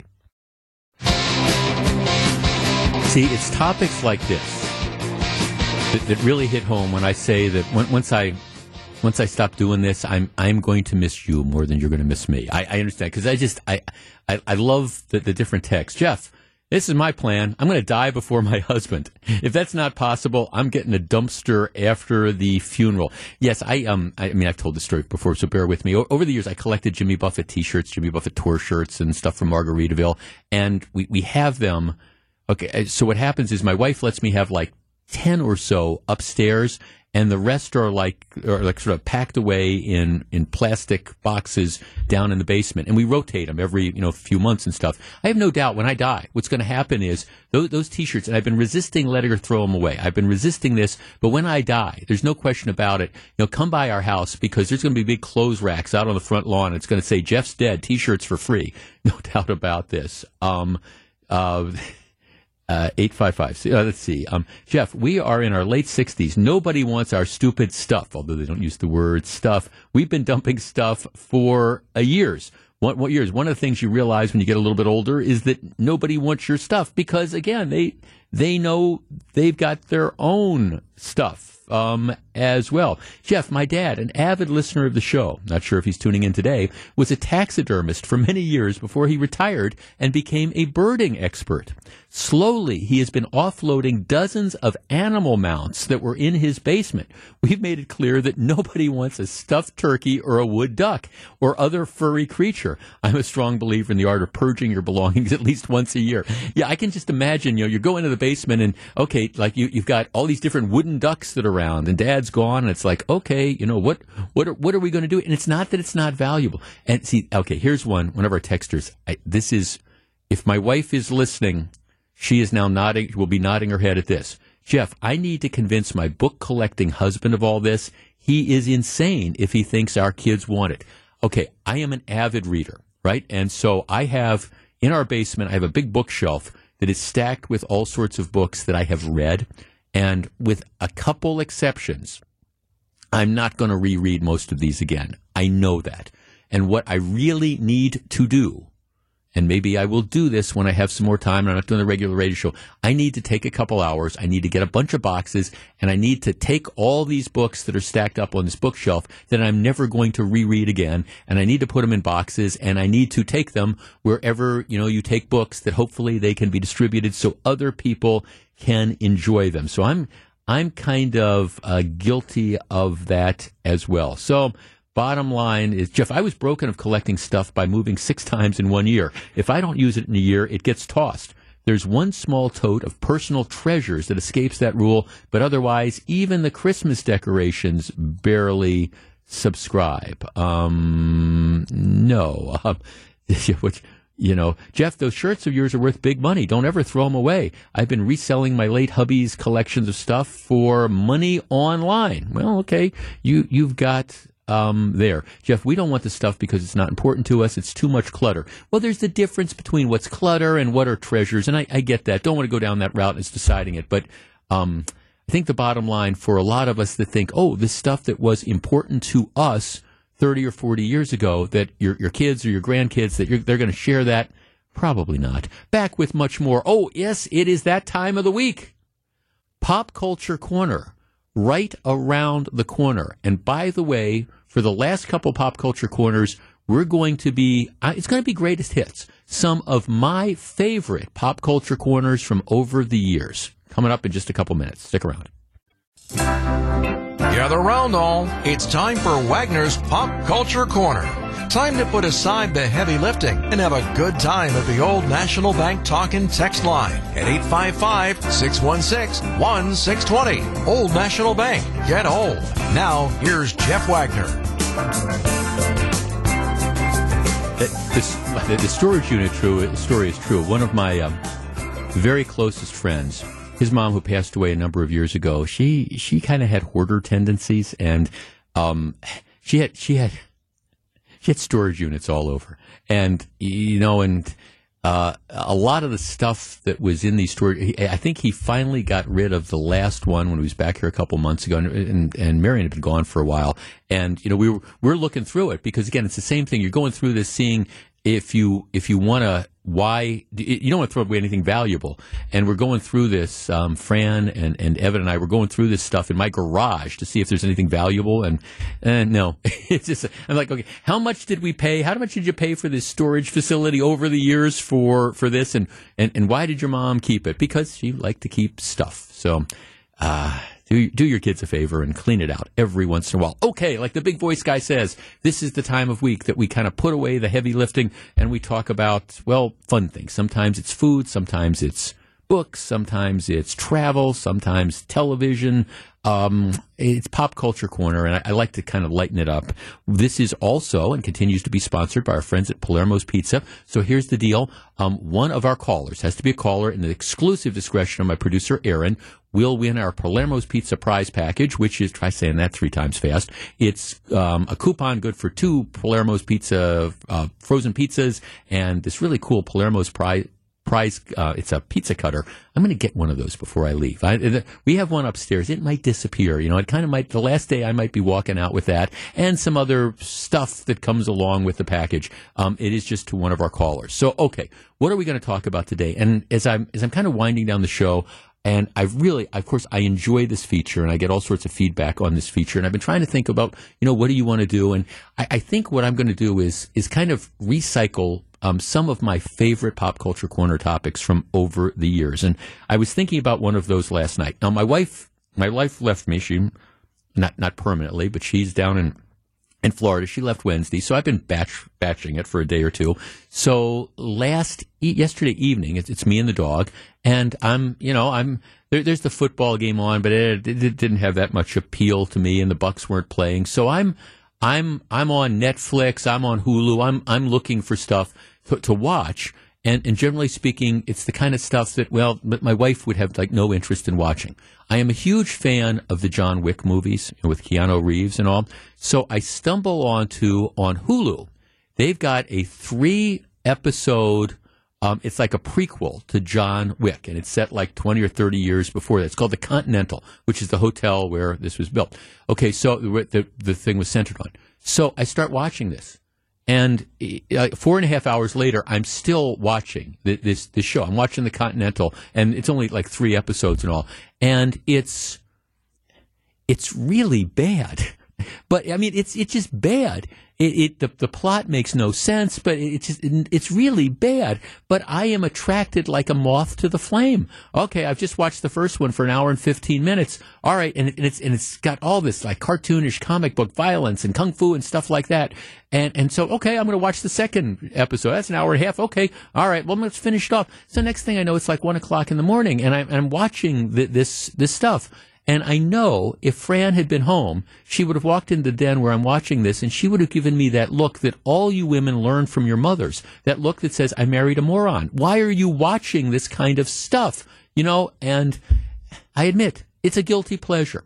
855-616-1620. That is the Old National Bank talk and text line. Pop Culture Corner topic for today, guilty pleasures. That movie that whenever it comes on, you watch it, and you know it's bad. You know it's embarrassing. Your spouse walks in and rolls their eyes because they can't believe you are watching it again and again and again. Your guilty pleasure at the movies. 855-616-1620. We discuss in a moment. It's pop culture time. Now back to take your calls. Here's Jeff Wagner.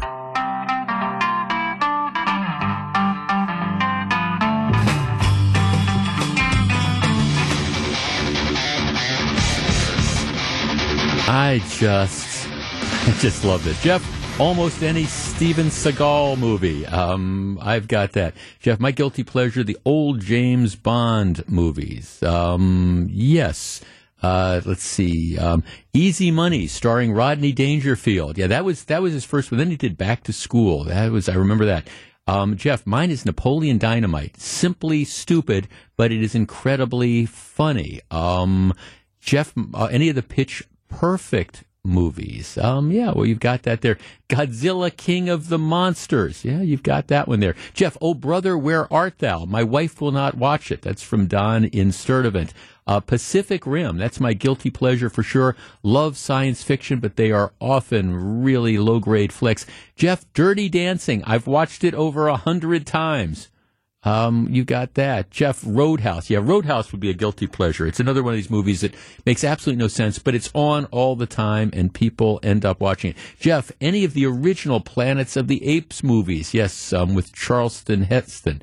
Jeff, any of the Rocky movies? Jeff, Dodgeball, the movie. Yeah, you've got that there. 855-616-1620. Okay, let's start with John in De Pere. John, you're on WTMJ. Hey, Jeff, how you doing? I am well, thank you. Thanks for taking my call. Thanks. Guilty pleasure. I'm a sucker for the Wild Wild West TV show. Right. With Artemis Gordon and James West. I can sit and watch that time and time again. Right. It's so much, that my wife will come in and roll her eyes, which Yep. I do the same thing when I walk in on her watching Hallmark, which are basically all the same, but that's just my opinion. They are. Oh, good, John. Okay, that's great. The Wild Wild West. And then, of course, there was the Wild Wild West movie with Will Smith and Kevin Kline, and that would definitely be one that qualifies as a guilty pleasure. I have another one. I've admitted this before.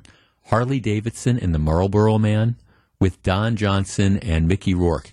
The movie makes no sense.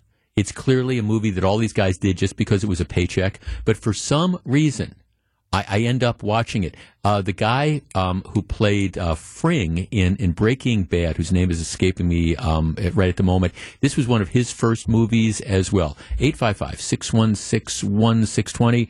Let's talk to Joe in Caledonia. Joe, you're on WTMJ. Hello. Hey, Jeff. This is Spinal Tap. Hey, mine goes up to 11. Yeah.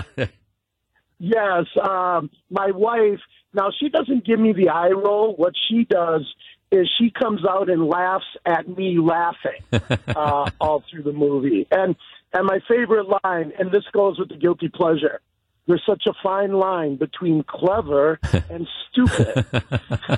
I love it. Thanks for calling. And that's, Spinal Tap would be a guilty pleasure. That definitely qualifies. Let's talk to Lou in West Dallas. Lou, you're on WTMJ. Hello. Hey, Jeff. You said it already with Roadhouse, but I guess I'll go to the second one. Point Break with Patrick Swayze. Oh. I don't know why I keep watching stupid movies over and over. Yeah, let's go back to Roadhouse. Ben Gazzara and the late Terry Funk, the wrestler. He's got a spot in this and things. And the thing again, it makes absolutely no sense. But I understand you kind of watch this and you know how it's going to turn out. But you get fixed into it. No, I agree. And of course that's one that's on all the time. Okay, let's talk to Cheryl in New Berlin. Cheryl, you're on WTMJ. Hello. Oh, good afternoon, Jeff. Hi, Cheryl. First of all, I wanted to say congratulations on your upcoming retirement. Thank you. I'm so happy for you. I will miss your show terribly, but I wish you well. Thank you. My choice of a movie that I could watch over and over again is Planes, Trains, and Automobiles with the late John Candy and Steve Martin, especially with the upcoming Thanksgiving holiday.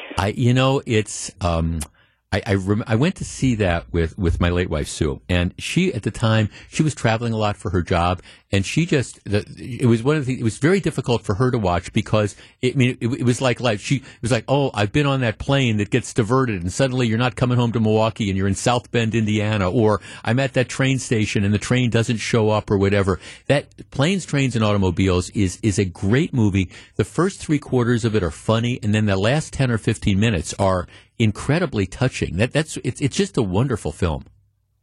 Yes, indeed, it is. And I look forward to watching it again in 3 weeks. Cheryl, you have obviously touched a nerve with my producer, Aaron, because you are the winner of our Palermo's Pizza prize package. So enjoy a couple pizzas on WTMJ. Oh, that's awesome. Thank you so much. Well, thank you. And thanks for listening, and thanks for all the good wishes. And like I say, I appreciate Cheryl saying she's going to miss me. The honest to goodness truth is that I'm going to miss you much more than you are going to miss me. That's right. That's the way it's supposed to be. Jeff, for me, Smokey and the Bandit won. Far-fetched, but funny every time. Yeah, the late Jackie Gleason, the late Burt Reynolds, Sally Field, the late Jerry Reed. God, all those people are dead. But yeah, it's just Smokey and the Bandit, and I remember when that first came out, and that was a big thing. You could not buy Coors beer east of the Mississippi. That was the MacGuffin of it, because they're making the beer run to get Coors beer and stuff, and I remember that. Jeff, to me, it's the Shawshank Redemption. See, I'm not even sure I think that's a guilty pleasure. I think that's still a pretty good movie. For me, it's got to be Groundhog Day, right, with Bill Murray. Jeff, the original King Kong from 1933. Jeff, Kentucky Fried Movie. Yeah, that really, that goes back a long ways. Was that George Lucas's first, or that's Spielberg's first? Let's see, Spaceballs. Well, you can't go wrong with anything that's Mel Brooks. Jeff, for me, my guilty pleasure is the first Odd Couple movie. That's where Tony Randall and Walter Matthau played Felix and Oscar. Yeah, Giancarlo Esposito, that's the Gus Fring character who finds his way into Harley Davidson and the Marlboro Man. Somebody says, Revenge of the Nerds. Yeah, that would be another one that fits in. Okay, so here's the bottom line. Do me a favor. If you're looking to if you want to kind of like take a walk down memory lane and stuff this weekend, fire up that guilty pleasure movie. Watch it when your kids come in, when your spouse comes in, when your parents come in, and they just kind of roll your eyes at you. Gee, I can't believe you're watching this. Just say, that guy on the radio just reminded me I got to indulge my guilty pleasures every once in a while. And that's going to be my thought when next time Harley Davidson and the Marlboro Man comes on. Okay, when we come back, let us find out what John and Greg have on their minds for Wisconsin's Afternoon News. This is Jeff Wagner.